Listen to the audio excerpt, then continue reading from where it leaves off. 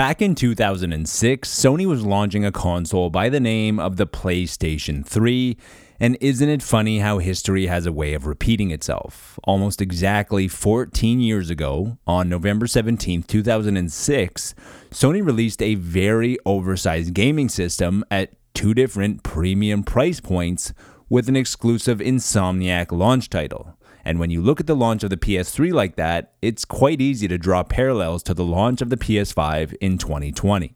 The good news for Sony is that the PS3, despite its early missteps and chunky size, would go on to outsell the Xbox 360 with approximately 87 million units sold and a great library of games that included beloved series and brand new IPs.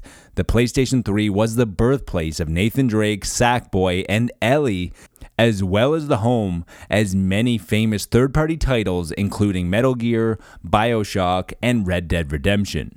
Circling back to Insomniac, Spider-Man Miles Morales is the game that will be on most people's must-play list this fall when the lucky few will be able to get their hands on a PlayStation 5. And after the excellent first entry in the series in 2018 with Spider-Man, Insomniac has set the bar high for themselves and fans have a good idea of what they can expect.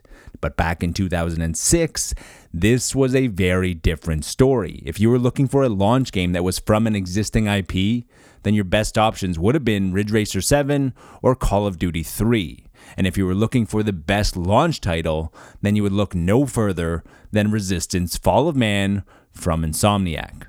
This got me thinking, with all of the success, either commercial, critical, or both that Insomniac have seen with their most recent releases, such as Spider-Man, Sunset Overdrive, and Ratchet & Clank 2016, the question is, will they ever return the fight to the Chimera again? This week on the Video Games Podcast, we take a look.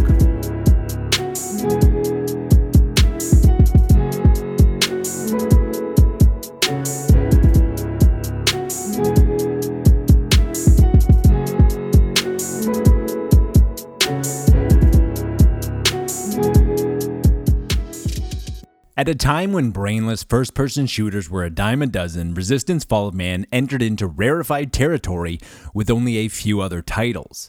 The game introduced a novel perspective by using an alternative World War II timeline where aliens known as the Chimera have landed in Russia and are infecting and spreading throughout. In 2006, mainstream shooters with story-driven approaches were limited to such titles as Half-Life 2, which was just being released a few years earlier on PC, as well as Halo 2 on Xbox. PlayStation was desperately in need of something that could compete in this arena. From a glance, Resistance was a very unassuming, looking like just another brick-in-the-wall shooter. World War II first-person shooter with a very brown palette from a studio, mostly known for Ratchet & Clank as well as Spyro the Dragon, and this doesn't sound like a formula for success.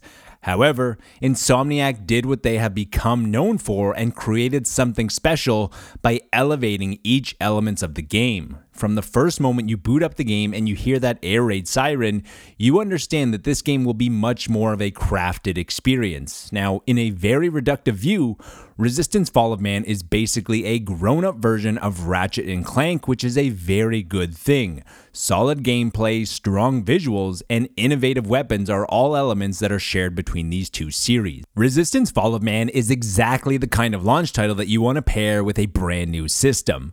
A very marketable, mainstream first-person shooter featuring an easy-to-identify alien enemy.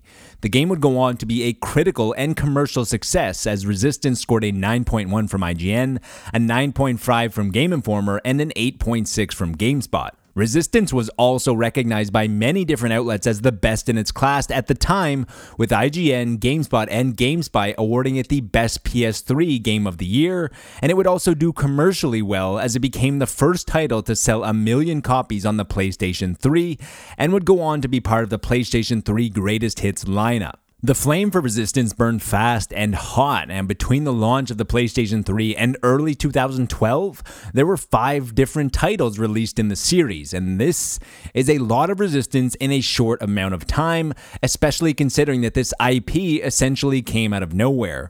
3 mainline games, all created by Insomniac, and 2 spin-offs that made their way to the PSP and the Vita, both of which were outsourced, first to Sony Bend and second to Nihilistic.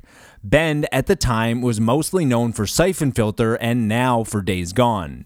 Nihilistic, on the other hand, would go defunct in 2012, shortly after the release of Resistance Burning Skies. Their most notable game would most likely be StarCraft Ghost, which would never actually see the light of day. It's hard to tell if it's a coincidence that the best-selling games of the PlayStation 4 aren't shooters, or if it's just a self-fulfilling prophecy. Obviously, if you aren't making first-person shooters, then they aren't going to be ranked among the highest sellers of the generation, such as God of War, Horizon Zero Dawn, or Ghost of Tsushima, Uncharted, or Last of Us. Now, out of the deluge of first-person shooters this generation, it's actually hard to find ones from first-party studios. Looking over the large portfolio of shooters on the PlayStation 4, the only first-party title that was a first-person shooter was Guerrilla Games' Killzone Shadowfall, which launched with the system in 2013.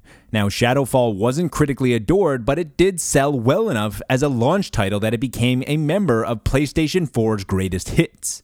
According to Sony, Killzone Shadowfall sold over 2 million copies in the first few months due to its next-gen graphics and mainstream appeal to go alongside with their brand new console purchase, similar to Resistance launching with the PlayStation 3. Based on Insomniac's cadence of releases, it's clear that the studio has a minimum of 2 teams working on different games at all times. In 2018, Insomniac released Spider-Man, which would be followed up by Miles Morales this year, and Ratchet & Clank Rift Apart landing in early 2021, which are all games on the blockbuster level.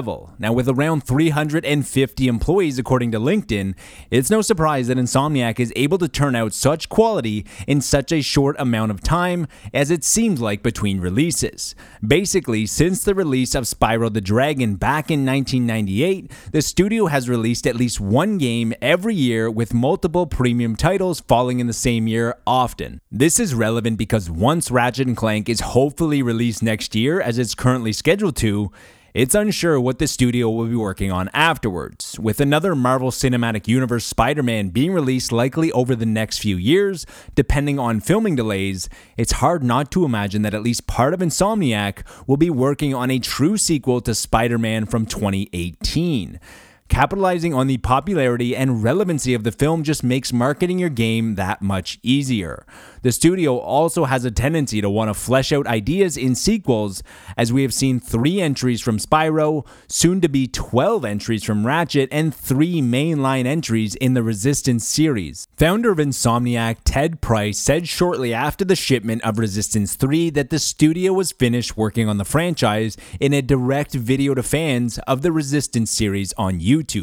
When giving an answer as to why the company is finished with the series, he said that they have reached a logical conclusion based on the story Insomniac wanted to tell.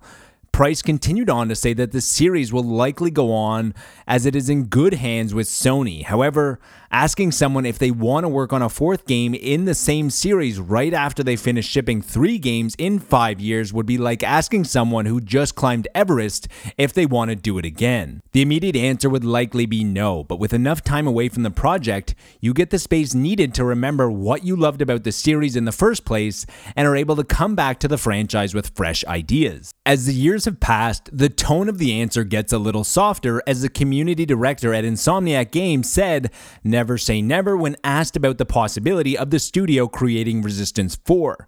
This is almost nothing being said at all, but it's a much different tone from early in the decade when the answer was a definitive no.